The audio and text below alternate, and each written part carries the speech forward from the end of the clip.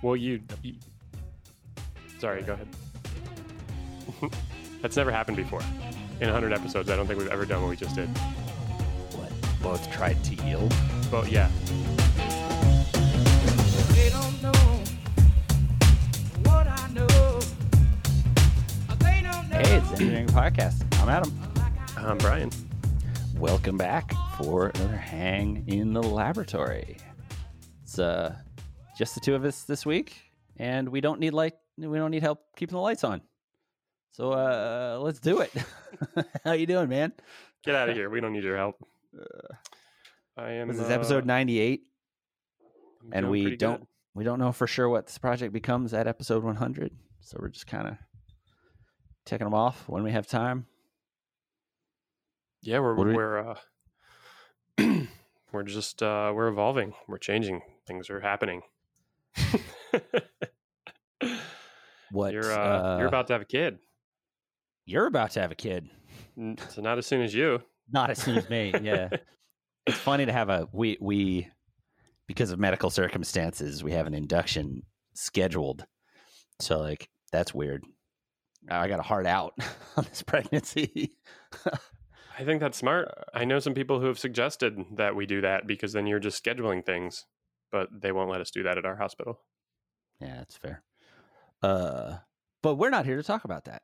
Yeah. Partially, I think because we're both going through that, we'd rather talk about an engineering topic, in a sense. It's sort of engineering. It's like engineering cultural topic. I'd rather nerd rage with you. Nerd rage. What's the topic? Give us our intro, sir. Yeah, I mean, you came all fired up to discuss the concepts of open source or open collaboration. Maybe it'll expand out to, but yeah, open source software more specifically. I am Juris is increasingly, and I am increasingly involved in other projects that are ultimately built on top of open source software, and so. That causes this engineering part of my brain to dig deeper and deeper into the notions of, both technologically, what gets us to where we are and how's that novel? And then culturally, like how does that get us to where we are? Right. So, and the realization I have as I cross the as I try to bridge rivers, I suppose, I talk to a whole bunch of lawyers all the time. And I try to explain to them the way that programmers think about the world in the modern world.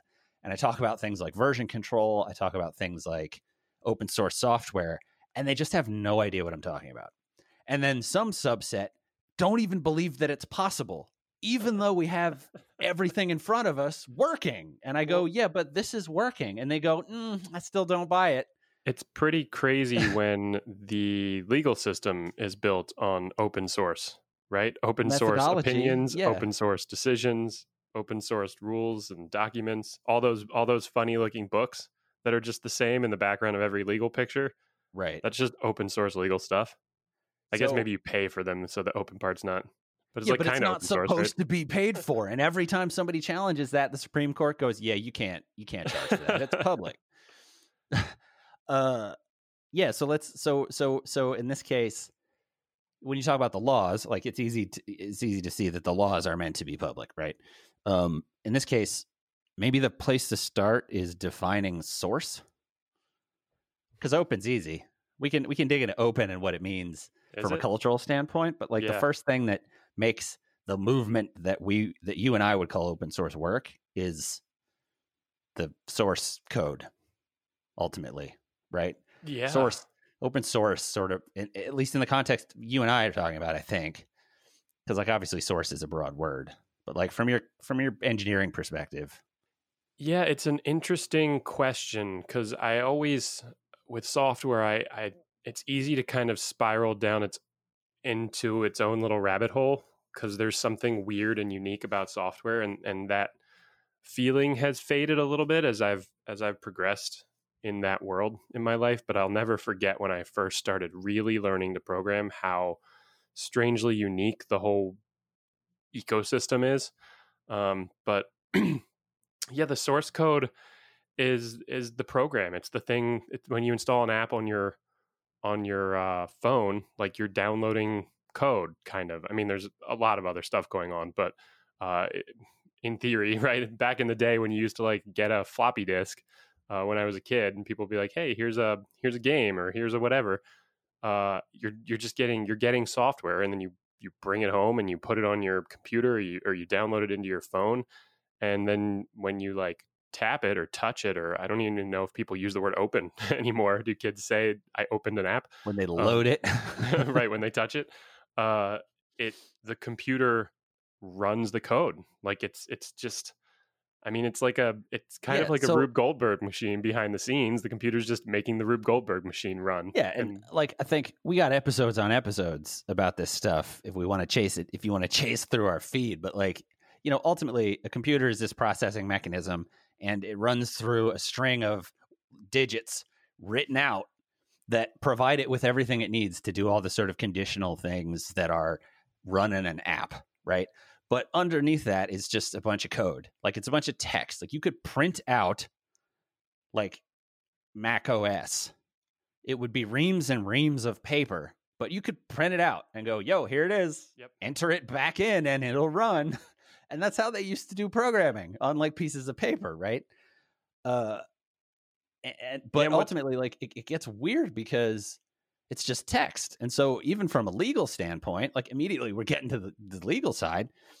The only way you can protect that is kind of the same ways you protect books and things like that, right? Like you can copyright license your code. And so then people have to pay you to use it. That's kind of it. Well, it's interesting. Software is interesting technologically too, because it's different. It's different as an entity than like a car, for instance, right? I choose cars because that's maybe one of the more complex things that everybody owns and like deals with on a day-to-day basis. Like if you go under the hood of your car, there's all kinds of stuff going on in there. It seems like a mess, super complicated, and ignore the fact that there are tons of computers and software in cars these days too. Let's just pretend it's all the like moving parts. You got your motors and your pistons and your catalytic converters and stuff. It's pretty complicated in there, but actually if you pull everything out, it's like a known number of parts. You can even pull into those and pull everything out, and you're talking like probably hundreds of thousands of parts, like physical components, and those break down ultimately down to like a physical thing, like here's a bolt. Software is kind of, it's like infinitely complex, right? Every line of code does something, and each line of code could do that thing like an infinite number of ways. And so when you're dealing with software as like a technological entity, there's this weird thing about it that just makes it like infinitely unique, and infinitely customizable. And that kind of feeds into, I think, what drives open source software and why it kind of emerges there. Do you get what I'm saying? Not. Yeah, I mean, and so this is the thing about having to cover the source piece, because like it's not a new thing to say I'm not going to try to protect. Like this is why I get to the licensing part, right? Like if you invent a car, we live in a governmental system where you get to go, okay, I can patent this version of how to put these pieces together, which like nobody's going to try to do anyway, because it has to be done at great cost. But if they wanted to, they're not even allowed to, because I have the right to be the only one that does this for a certain amount of time, and has to do with the laws that we've put in place around market economics, et cetera. Right. Like, but I think the key part of that is, you know, that I couldn't build a car if I wanted to, right? It doesn't matter if I could get all of Honda's plans for like, you know, a Civic. I can't build a Civic. And so that market is what it is, right? Like Tesla has open sourced all of their patents. It's no help to me unless I'm going to go start a competing car company, right? So like, it's funny that they hold that up as, oh, it's been open source. And like, I'm sure it's done some good for the world, but like, I can't go build a car, right? Software is just files, digital files on a computer, lists of strings of characters that I can, if I have enough disk space, like actually hold and then actually manipulate. And then actually like I can try to build that car because I have everything I need to do it on the device that is the computer. And so the idea of saying, I'm going to make everything free. Who cares if you do that with a car? It's not a thing that people can really attainably actually leverage as open source. Open source giving away software is to give away the entire value of that software that you've created. You're not going to be able to monetize that through the existing. Definitely touching on an important... I invented it port that people are used to. Yeah. If you go open source with software, right? And part of that is the code. Like, because it's just code written down, we can move it around through the idea system instead of having to move it through the physical world. Well, you're touching on another really critical part of software that makes it a weird space. It's entirely virtual. Maybe that's not the right word, but it's fungible, right? You can reproduce it an infinite number of times, and it kind of doesn't cost anything, and everyone can have it. Whereas the car, like in service of later parts of this conversation, I think the open source concept with hardware makes sense too, and we're seeing a lot of that also. But it's just so much harder. You have to go buy. The cost of a car is mostly captured in the parts, right? The company's got to make profit, but you have to go buy an engine and like physically get it to your house, and they're really heavy, and it's still complicated and challenging. There's still all kinds of engineering necessary to put a car together, just like getting a computer up and running from scratch. But there's no cost. If you have a computer already, to add software to it, there doesn't need to be a cost. The value of buying software is like entirely artificial, right? And I mean that in like an economic sense, right? A car, the company who made the car for you has to at the very least like pay for the steel that the car is made out of, right? They can't get around that. They can't give you a car without having paid for that steel. With software, they wrote it, and fine, that costs some money, but now they could just give out the software to everyone, which you can't do that anywhere else. You can't do that in the physical world. And so that's an incredibly distinct component of open source software. And this is maybe driven it, right? And allowed it. Well, and this is maybe a tangent, but like this is also, I think, is the fundamental thing that people struggle with in cybersecurity conversations. The scariest thing about the idea that the 2020 bar exam might get hacked is everything is digitally replicable, one for one, at the speed of the internet. So for this 2-day, 8-hour-a-day test, if someone finds an exploit on day one, every hacker in the world knows about it and how to do it, and has the hardware and the access to execute it for 8 hours the next day. Yeah. Like, and people are like, yeah, well, it's like it immediately like seems to break the human scale brain when you take away scarcity. Yeah, you certainly can't. This snowballs so quickly, right? You can't talk about open source software, or you shouldn't, without talking about the internet, right? Because now all of a sudden, to continue the car analogy, if I am tinkering with my car at home, say I've got a machine shop in my garage and I like mill myself a turbocharger and install it on my own car, I can tell people about that, right? I can go tell my friend, I can go help them in their shop build one, and cool, we've both hacked our car. But I can't put it on the internet and have every car in the world all of a sudden have a turbocharger, right? That's what happens with software and with the internet, right? I can go into a piece of software and I can make a change, and anyone who wants that change now can just come have it. And in the modern world, they can come have it instantaneously, right? Their system's set up to just to instantly make these upgrades as they're contributed to open source projects, which, realizing we're way ahead of ourselves on depth, right? We need to but I mean that. But it gets to bring it back in a little bit. The explain. Next point that I wanted to make was like, okay, so we're starting from the fact of code exists and software is weird, blah blah blah, right?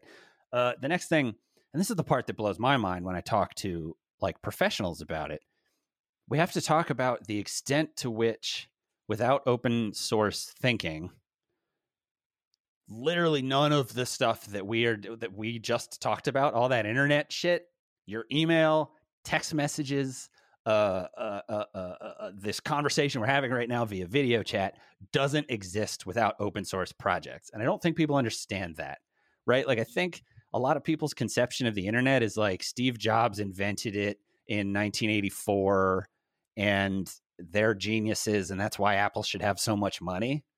And that's not really the evolution of this stuff. Like, if you want to get real deep on it, we have episodes about routing protocols and about how the internet works. But like, ultimately, what we're talking about is, like the movement that is the meme, the notion of open software, that idea where somebody just went, well, let's just give this one away. What if we all agree to not make money off of this? And what we're going to do is, because this is only protected by license, we're going to come up with a license where no one's allowed to use this who doesn't also agree to allow the next person to use it for free too. It's a funny impulse, right? And I think at the very least, it proves that if you reduce the cost to someone to free, we as humans are in some capacity altruistic, right? It's kind of a proof there. Some people still aren't. Some people still would never want to give away something they worked hard on, and totally makes sense, right? Because that is the opposite of like how evolution works, right? If you put energy into something, you need to get it back, or else your lineage is going to die off. So it's weird, and it kind of exists. My head's deep in politics right now, obviously, as I suspect a lot of people are, but it kind of exists in that same philosophical split of like, do we keep things and capitalize on them entirely to like maintain control over things in the case of like Windows, and to extract all the possible value, right, for ourselves, or right? Is there like a greater good that can be achieved with long-term progress by sharing things out? And honestly, it doesn't. You can argue both, right? Like it's really interesting when you start to look at open source software versus like closed source software that's owned by companies. Right. Both are hugely successful, and you see this like up and down battle over the last 50 years as businesses take these different angles. So it's really interesting to kind of see those different philosophies play out in the space of our world. And so, yeah, and so ultimately, it becomes a public versus private question. So it's not a new challenge, right? You can literally go read the Federalist Papers if you want to start to break down the idea of what is the public good and how should we leverage it in systems of banking and et cetera, right? And so it seems to me that it's just sort of like an ebb and flow conversation. And in the space of collaboration, there are times for the open piece and there are times for the closed piece, and they just sort of flow in and out, right? And I think we're living through a change in that mindset right now, which is why it comes up in politics a lot. But ultimately, that change is brought on by the technology we're talking about, right? So the places I like to take it back to with open source is like, never mind sort of the popular examples we'll get to in a second that I think, so when we'll start saying names that people might recognize in terms of brands and things like that, it starts at the idea of what gave us the internet, which is protocols, right? So email works because everyone that had servers at the time that the internet was being invented, and that was still enough people that you could go like, yo, all of you, because it's just like a bunch of universities, academics at universities.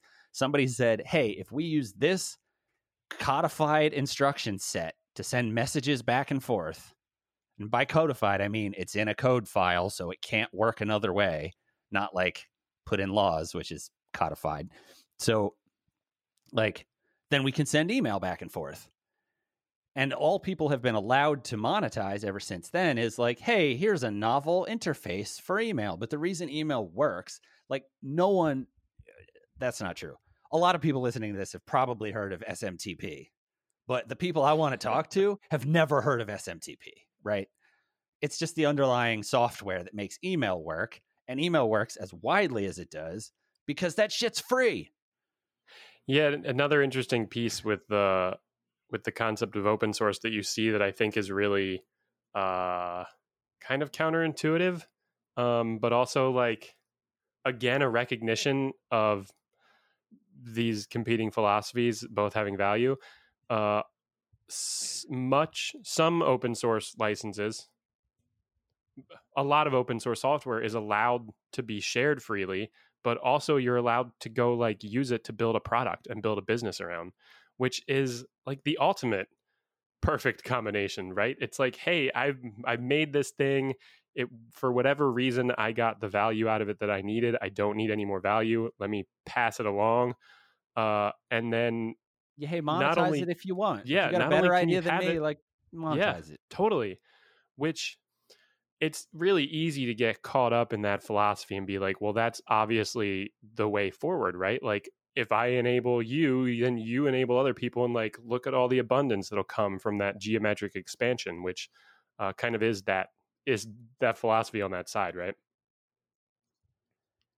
Yeah, and you know, I'm an Apple shareholder for a reason. Like, there is an argument for, hey, take all that stuff, make it actually usable, Make it put it in a shiny box, which just costs money, and then sell it to people. You know, that gets to exist. They're not like it's not a binary, which is a term I chose carefully. It's not a binary, you know, sort of operations system, right? You're touching on another really critical piece of this, which is like functionality.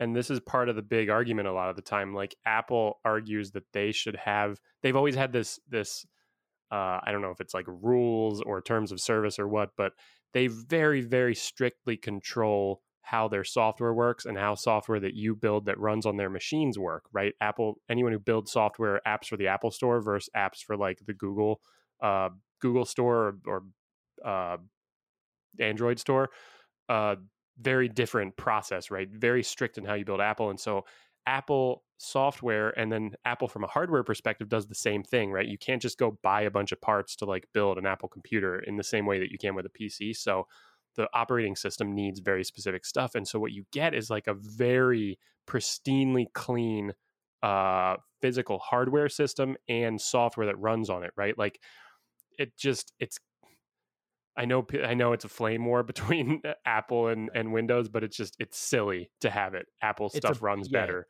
You might not like it as much, it might be different, but it's a bullshit flame war because the people having it understand why Apple stuff is better. They just can't afford it. It's not fair to say better either, right? Necessarily, like, right? Because the benefit is that you can do whatever the hell you want with those other systems, right? I can build anything and throw it on to an Android phone, whereas there are all kinds of limitations on Apple phones, which actually are really bad. They hold back innovation. For sure. I mean better in the just sort of like, yeah, totally. 50 million people can't be wrong way. It's like, look, Apple is worth what it's worth because that way of doing it works, man. I don't know what to tell you. At the same time, none of the stuff I spend all day doing works if, like, I spend all day working with people on running Linux on their laptops. So like, and then, but that also means I frequently have to troubleshoot shit for them because the software doesn't work perfectly. I can't screen share. Well, are you running Linux? Yeah. Okay. Here's the 10 things I need you to do right now, which includes dropping code into the core Linux kernel. Like, wait, do you run a Linux machine? No. You just use. You're right. Okay. No, I don't. I got nothing to prove. It's a struggle. If your primary desktop is like total open source, everything. No, totally. Good luck. But so, I mean, and this is kind of the relevant transition without, if you want me to kill 10 minutes on Riot versus Apple in the context of app stores, I'm raging on that, that bullshit, bad faith representation from Riot of what the fuck happened. But I don't, anyway. Wait, what's Riot? Oh, is that the gaming? I thought it was Epic. Yeah. Like, they want to make more money, so they're pulling their shit out of Apple's app store, and they're the company that makes Fortnite is throwing their weight around to try to change app store dynamics, which is how the world works, right? You just throw your weight around. Yeah, they have referred to a bunch of things as retaliatory in press releases. That really that tack strikes me as particularly bad faith. They broke a rule, and then Apple automatically did the thing that the store does when you break that rule, which is exactly the mechanism that has protected us for a really long time from things like money scams. This is why we need all human emotion removed from every decision that's made. And then they say it's a retaliation. Well, yeah, like, it's a retaliation the way, like, the city's not retaliating against you when they give you a parking ticket. You broke the fucking rule. They're giving you a citation for breaking the rule. They're not retaliating against you with an oppressive representation of the fact that you broke a rule. It was on the fucking sign right there. You don't have a right to not obey that rule because your car is nice. God, Los Angeles has ruined my brain. Oh, Los Angeles. Anyway, so that's Riot. That's Riot and Apple. That said, I think it's time for Apple to probably rethink its App Store dynamics around some of these things. Like payments are getting weird again, and we got to look at that. But like, you know, Apple literally employs people to make sure that your things aren't a scam. That's, you know, your apps in the store aren't going to steal $10,000 from you and then run away with it, which happens constantly with apps on Android. And that touches another interesting place with software, right? If the software is not protected and taken care of, you can easily get screwed by it, right? It can take over your computer. It can delete your hard drive. It can turn your computer into part of a botnet, which then is going out and breaking all kinds of laws around the world, doing illegal things, and you don't even know what's happening. Yeah, which kind of kicks back to the security thing, which is like, you know, bad code can be really powerful. And that bad code can be open. So like, all that is open is not virtuous necessarily, right? And, you know, like everything we said to this point, I think sort of gets this thing. It's like, okay, so you can tell just by the way that we talk, and I hope that we have otherwise introduced it sufficiently, like the idea that there's a cultural split ultimately between the idea of like, this stuff is the stuff that should be open. This stuff's the stuff that's not. Everyone is in an ecosystem where we have to acknowledge that open stuff is helpful, because otherwise we don't have email, you don't have text message, like communication protocols. We're generally pretty good at being like, okay, you can't lock that one down. I don't think there's anything.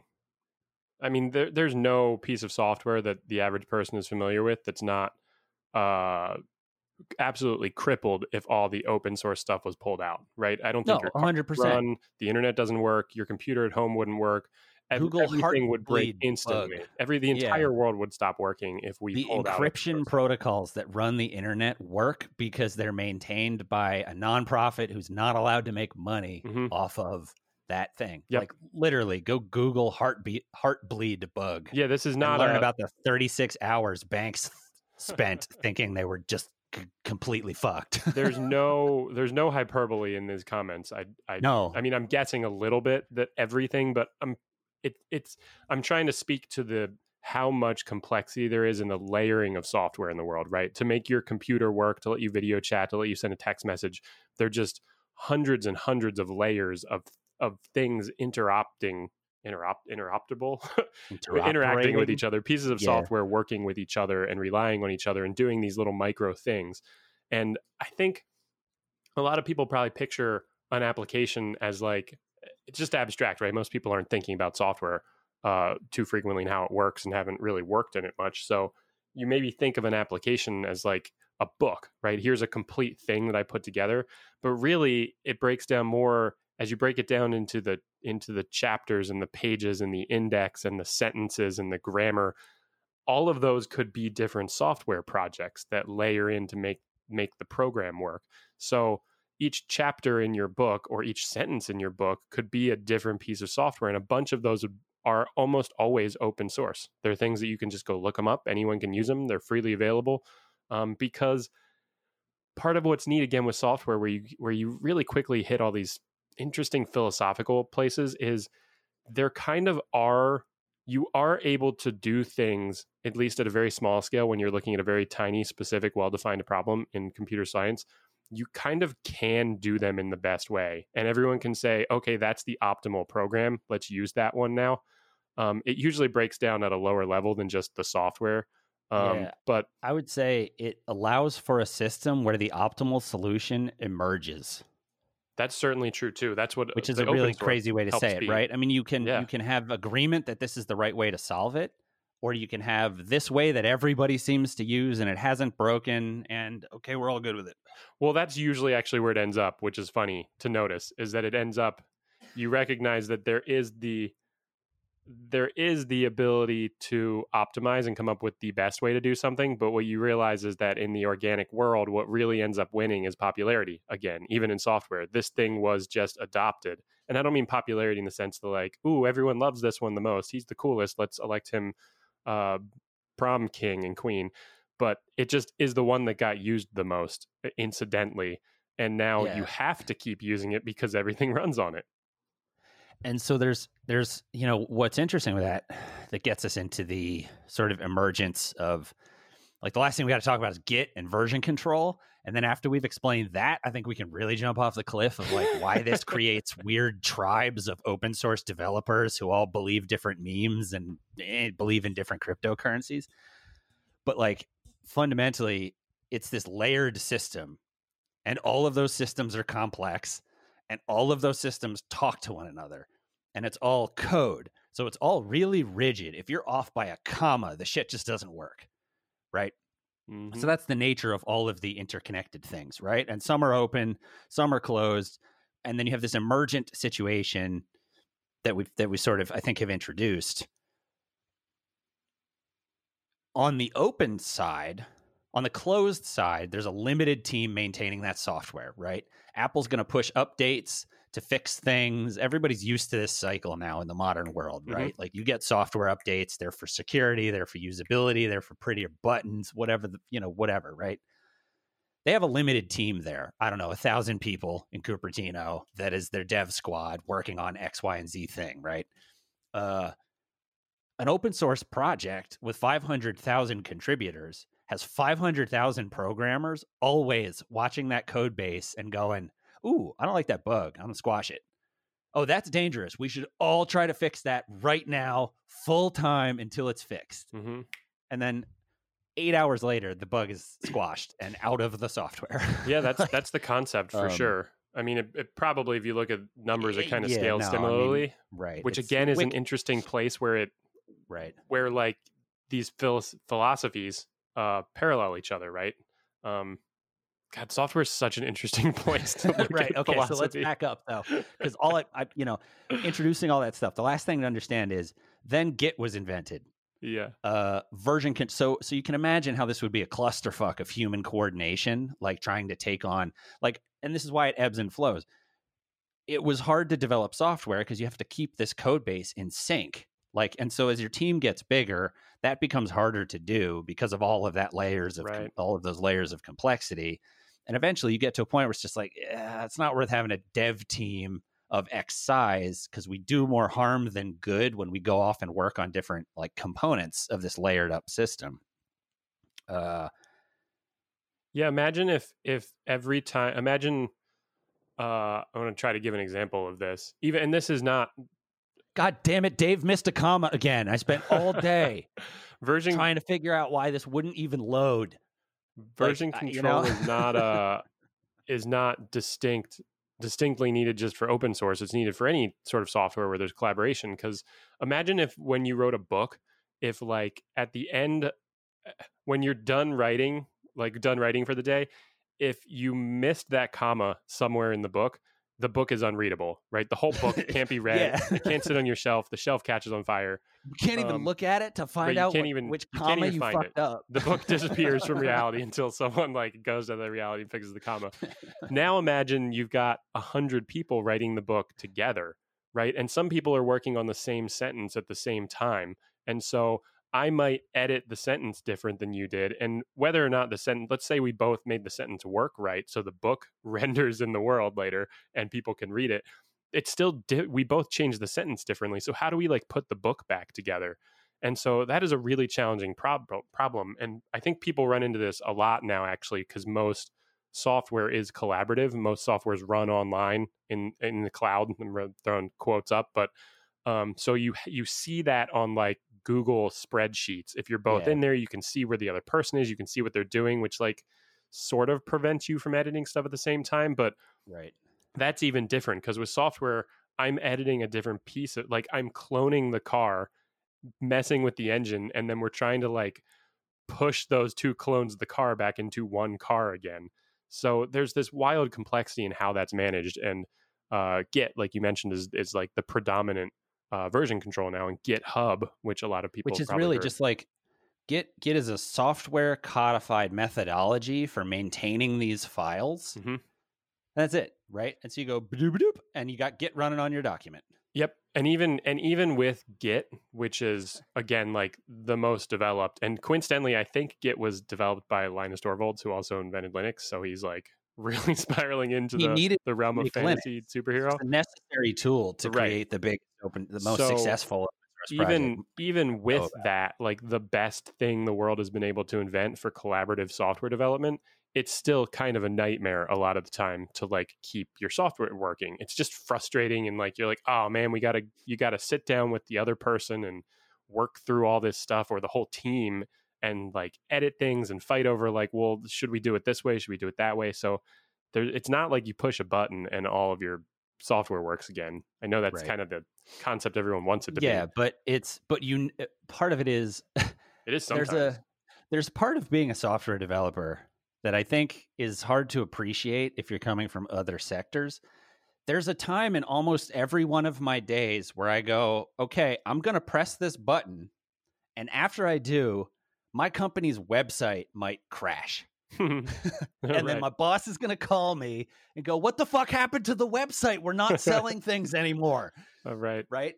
And so we have put in place rollback things where I've literally had days where that heart sinking feeling where you realize you just pushed something bad up to the live thing. And then you go like, I have crashed live WordPress builds for e-commerce stores with significant amounts of traffic. Right. And I knew how to have that only be down for an hour with backup protocols. But like, it's a real thing you deal with if you're a developer in this space. Just in a professional context, like Apple uses this shit too. Yeah. I mean, so we hit on another interesting piece of software, or an interesting aspect of software, and this is not always true, right? Because software runs everything, right? Your car runs on software, planes run on software, spaceships, the electrical grid, everything. But like in the day to day that I think most people think of software now, like apps on your phone, they're just not very important. If some silly app on your phone that lets you play Candy Crush or like send a text message doesn't work for the day, really doesn't matter. And so you're able to iterate kind of in the sense of like, there's so many bacteria out in the world that it doesn't matter as they like die really quickly and iterate and evolve, and genetic difference happens. That's a weird analogy to pull out. It's high volume. Like that's But anyway, all we have left is biology when we start to talk about internet numbers. Yeah. There are trillions of apps. You can't do that with a car. If you open sourced my brake system, and then all of a sudden anyone could be editing it and you could push the brake updates to everyone else's cars, and then your brakes don't work also, right? Yeah. All the cars blow up. So right. there is an interesting and again, software runs all kinds of important stuff that's outside of the world of like willy-nilly silly Silicon Valley crap. Yeah. Like dating apps and text messaging apps and slight iterations on email. But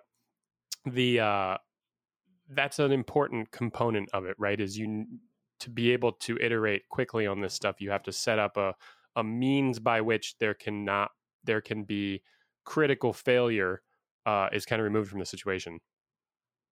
And so here's my like sort of media theorist take on the fundamental thing that Git achieved, and that we need to roll out in some capacity to every other version of life, where we, in work and whatever. And you already cited the places where it's happening, right? Like versions of this way of thinking of a thing are just, it's infectious.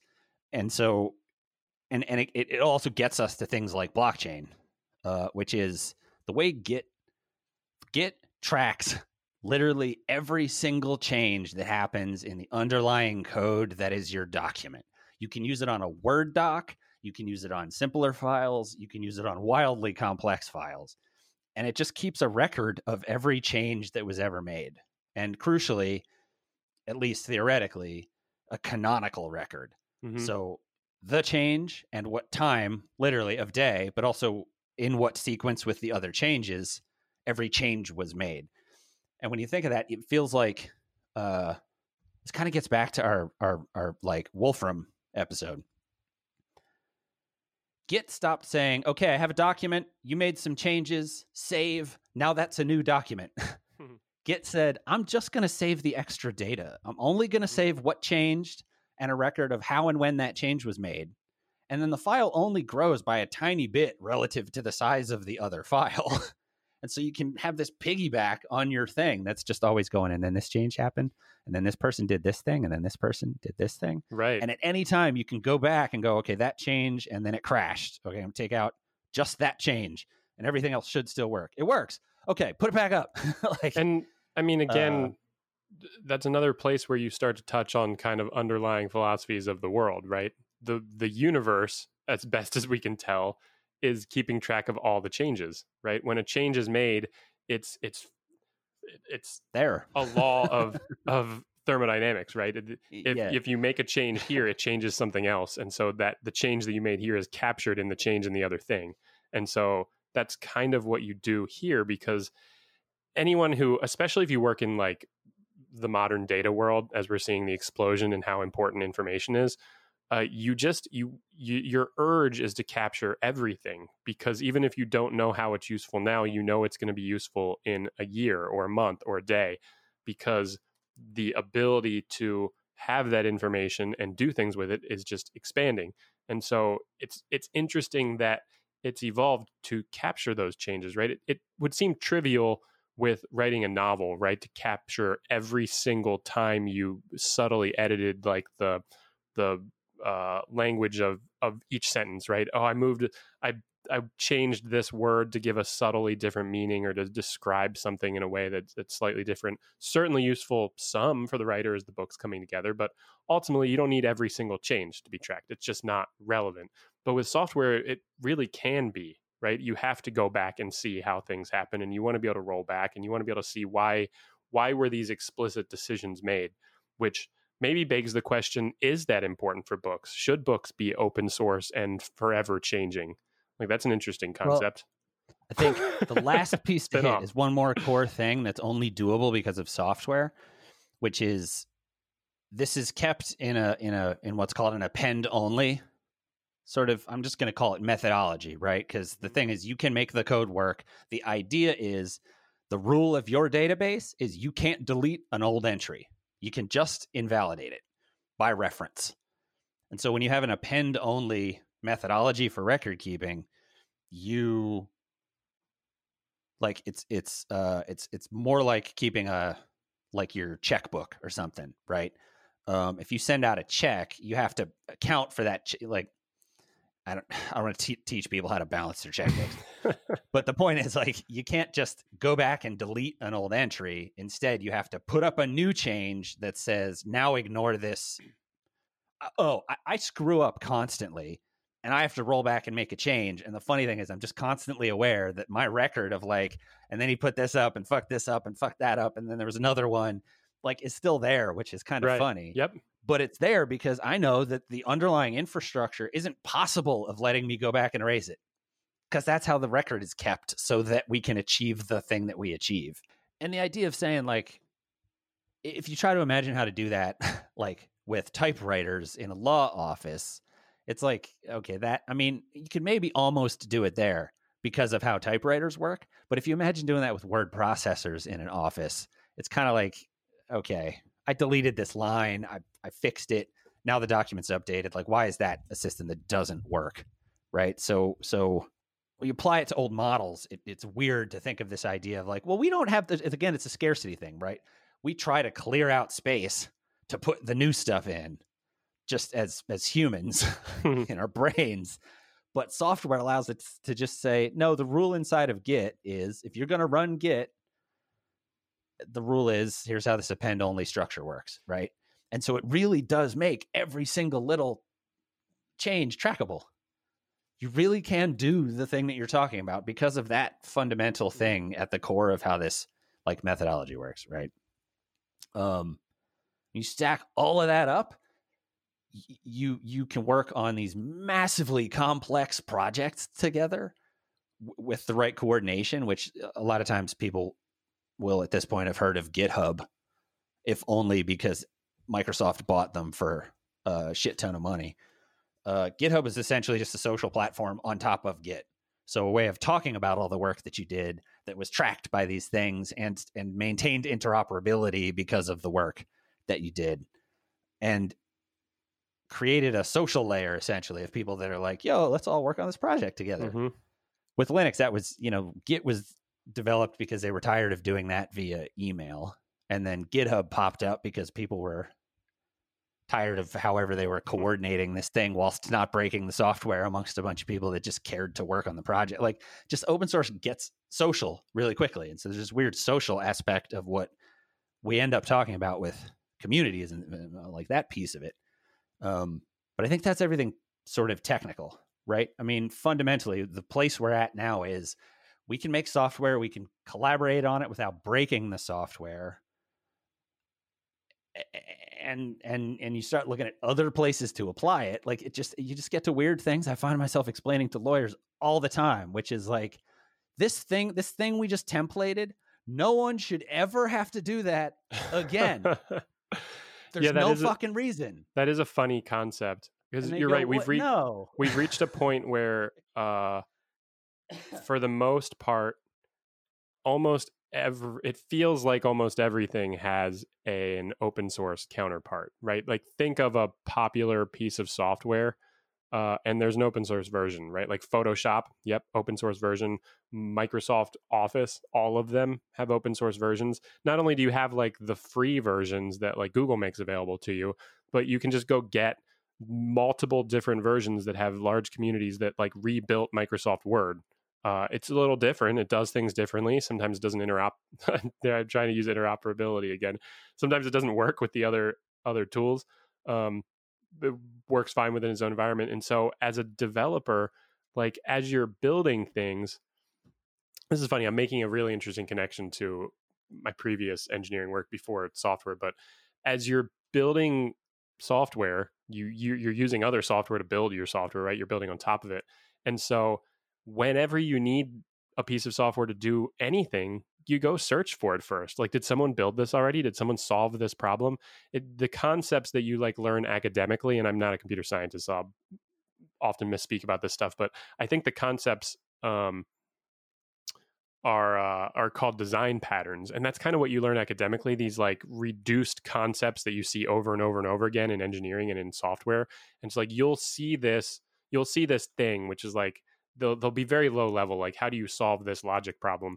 You'll see them over and over and over again in your software, and they'll manifest in different ways. But when you see this, be aware of it and know that the complexity of it has been reduced and solved in this way, and you should always kind of do it this way unless you have a really good reason not to. Kind of like how grammar works in written and spoken language. And so you learn that, but we've reached like a meta level where so much of the next layer of complexity, like how does this software work in this language, on this operating system, with this hardware, in this use case, you just go get it. Someone's built it and 100 people have helped maintain it. And so we're in an interesting place where so much stuff can be pieced together, and software is too complicated still for that to just be like plug and play. Anyone just like touch things together and have them work. It touches on that realization that I called out there a second ago that was so interesting compared to my old job where I worked in physical manufacturing. I was a manufacturing engineer. I constantly was frustrated by having to reinvent things that I knew had been solved hundreds or thousands of times all around the world, right? In a manufacturing plant where I was building automation, I was building robotics and automating manufacturing processes, I constantly had to solve something. I was like, this is so simple and silly, but it's not like a thing I can go buy. It's like ever so complex that whoever has solved this 1,000 times before in 1,000 different manufacturing plants, they didn't have like a means to share it. I shouldn't have to do this again. And yeah, you just pitched your first startup. Exactly. That's what drove me to my first startup. And I didn't realize what it was at the time. I wasn't actually trying to solve that problem. I was solving something different related, and so the concept of open source being released into the world more broadly than software is really challenging because it works best and maybe arguably only works when things are digitized, which is not true of like physical things like car parts, although the designs are all digitized now.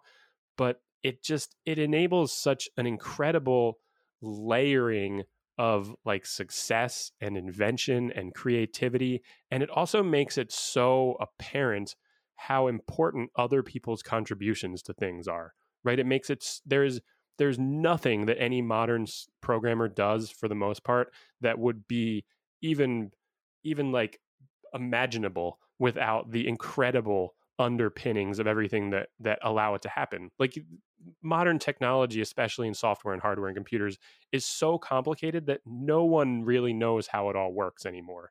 And I don't mean at like a high level, I can tell you how a computer works, but I could not even come freaking close to being functional with like 99.99% of what's out there, even in a That's lifetime. fine. It's just too You complicated now, right?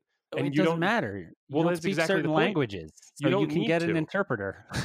We talk about this sometimes. I wonder how this felt even just a few hundred years ago, when you have like the concept of like jack of all trades, or what's the fancier word for that type of person? Generalist. Generalist, yeah, where you don't like know. I feel like you That's what I call almost myself. kind of could know everything in a lifetime a few hundred years ago. If you were extraordinarily well read, you could be up to date on like everything that's really known in modern science and modern medicine and chemistry. There just wasn't as much happening. And I know there's subtlety in like the human experience that can't be known, and emotion and how you perceive the world. But in terms of kind of like raw scientific knowledge, you could know such a larger percentage of it in times of past, right? And now it's absolutely impossible, right? Even pick the most specific niche, and you can't know it all anymore. So we've reached a point where we have to open source stuff. We have to open source information, and we have to exist in a world where you can trust what's been open sourced. Because if you can't, then you can't make progress anymore. We can't go forward if you can't trust the layer that's beneath you. Even if you hear that and like have a violent reaction to it, it doesn't matter. It's happening. Right? Like this is also just a force that is not even guided. It's technology is a force unto itself that's doing what it wants with us, whether we like it or not. I mean, like, it's a Wikipedia exists, right? You might say, no, we need to keep that locked in an encyclopedia. Sorry, the Wikipedia box is unlocked and it runs. Like it slaps. Yeah, and people are doing everything. There's so many projects to maintain that, right? There are people printing it out regularly and stashing it in vaults so we never lose it. There are people putting it on media that will last for millions of years and hiding it and preserving it and constantly updating it as it's updated. Like this stuff has meaning, and writing it on gold records and firing it billions of miles from the earth. We should definitely launch Wikipedia out on some satellites for sure. But yeah, like, so there's two things to wrap up. If you're also one of those people that listens and hears about cryptocurrencies and DeFi and blockchain and that part of what we talk about, the application of this way of thinking about the world to finance is why that has captured some subset of every young person's mind that I have talked to. They understand what you can do with this, and they're taking down the banks. They're just tired of it. Yeah. They're tired of being oppressed by our financial system. And so, hey, like, what will happen? I don't know. But this tiny subset has the tool we just described, and they're using it for money.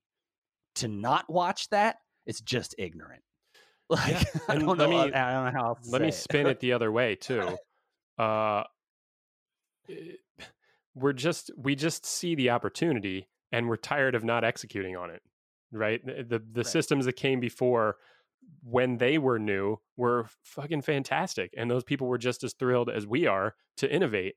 But there's so many places we can innovate, and innovation happens so much easier now when it's allowed to, that it's even more frustrating when you see the opportunity and it's not being executed on. So comparatively now to 50 or 100 or a couple hundred years ago, when a lot of things that exist now that people are so fed up with were being established, we can fix them at a faster rate. We can iterate and improve at a faster rate. We can do it more successfully. We can do it more collaboratively. We can do it more science and technology and statistically based. And so it's just like ever increasingly obvious to us that we're wasting time, we're wasting energy when you have to exist inside these systems that aren't operating at efficiencies that we know are just around the corner. We're pissed off. And especially when that expands out into beyond like simple things like I don't want to pay a fee when I overdraw my checking account. Fine, I get that you extract money there. That helped run the business, but that's fucking stupid. Don't do that Also, anymore. once It doesn't every need to 3 happen. years, the fucking bank loses a lawsuit about fraudulently charging those, and they have to return a bunch of money to us. Right. So let's just Why the fuck do you even trust that system? right. Let's just fix it. Let's fix it, Anyway, and so- we're out yeah, of control. right. Anyway, so that's financial, right? But the other piece, and this is backing up to the idea of the generalist, right? Which is, I think, like you were saying, jack of all trades, right? You could know how to do a bunch of things around a town at some point. My life as a producer, then as a project manager, and everything I've ever done has been like people say, what does a producer do on a movie? A producer knows who to talk to and in what order. And that's it. And then they help you with creative things, right? And there are people that are better at the creative piece and they make more fun things. But like fundamentally, you can maintain a job as a producer around Hollywood if you know who to talk to and in what order, right? And if that's not a perfect articulation for where this starts to consume knowledge work, is like just knowing that I should talk to a lawyer is the first step, right? If you're talking about consuming the law. So already that's gated by the same mechanism. That's like, well, who do you know? Well, now I can Google. Yeah. So that's already started to fuck with your universe. That right? same workflow applies to absolutely everything, right? As soon as it's a project, it's what do I need to know and in what order? And it's whether you go talk to someone or now it used to be you had to go talk to somebody, right? Even relatively recently, like as a kid, I would have to call the library. I would ask my mom about something that I trivially look up 1,000 times a day now, and we would call the library, and someone would go look it up in a book, which is. And if you couldn't find it in that one, you had to go to the other one downtown because call a bigger library because it was for a paper. Which is utter insanity in today's world. But so anyway, the thing is like, the place where it hits cryptocurrency and all the weird stuff that's happening right now, and the reason like it's all because of all the stuff we just ran through, which I hope that at least the way that we presented it's like, okay, this is what's happening and it's consuming parts of the world. It was an adventure. Like, it's coming for knowledge work like sometime soon. And it's not because AI is going to think like a lawyer. It's because people with legal training like me can identify everything a lawyer does that no one should ever have to do again. Yeah. Because software exists. Right. So, which has all kinds of other implications. If you're listening and thinking that's scary and awful, totally agree. Right? There's all kinds of scary things to figure out there too, right? But it's still going to take people to tend it. So it's like that's where we've ended up with Juris. Go learn how to tend it. That's your legal engineering certification, right? Totally different subset. People will have jobs. We're probably fine. There'll probably be 2 for every lawyer that used to exist. It's easy to be excited about this stuff when you're involved in making it. That's true. And probably horrifying if you're not. So that's right. No, it's also horrifying to be in it because does it work or not, right? And does it work or not boils down to this funny thing with open source, which is everything is a test of this is one that should be open and this is one that shouldn't. And, different things win different pieces of the pie there, right? Like cryptocurrency is a place where the government might be like, too many people get hurt if we don't do this through the existing infrastructure. I'm sorry, y'all. Mm-hmm. And they'll shut it down. That happens all the time. To some degree. And sometimes that's right. And often it's not. Often it's the wrong decision. I used a word that's not a real word. Wrong. Yep. There's one thing I've learned from doing this podcast. It's anytime I use a word like wrong or better, any sort of judgmental word, I'm making something up. It's not a real thing, and it has no real bearing on the world. It's just me reading just my own Federalist bullshit. Papers, and it's interesting. Like they're more tactful statesmen and better writers than I will ever be. They still occasionally go to that place, right? Like you're having this, I think, very politically correct thing of like, let's try to pull out from an impassioned perspective. Hamilton does an awful lot of, I understand this is an impassioned perspective, but if we cannot keep in our minds the notion of a public good, we're fucked because Spain is going to come attack us and take us over. And he means it literally. Yeah. And Yeah. it's so, there's a time to express that a thing is wrong. I don't know what to say otherwise, right? I don't think we do too.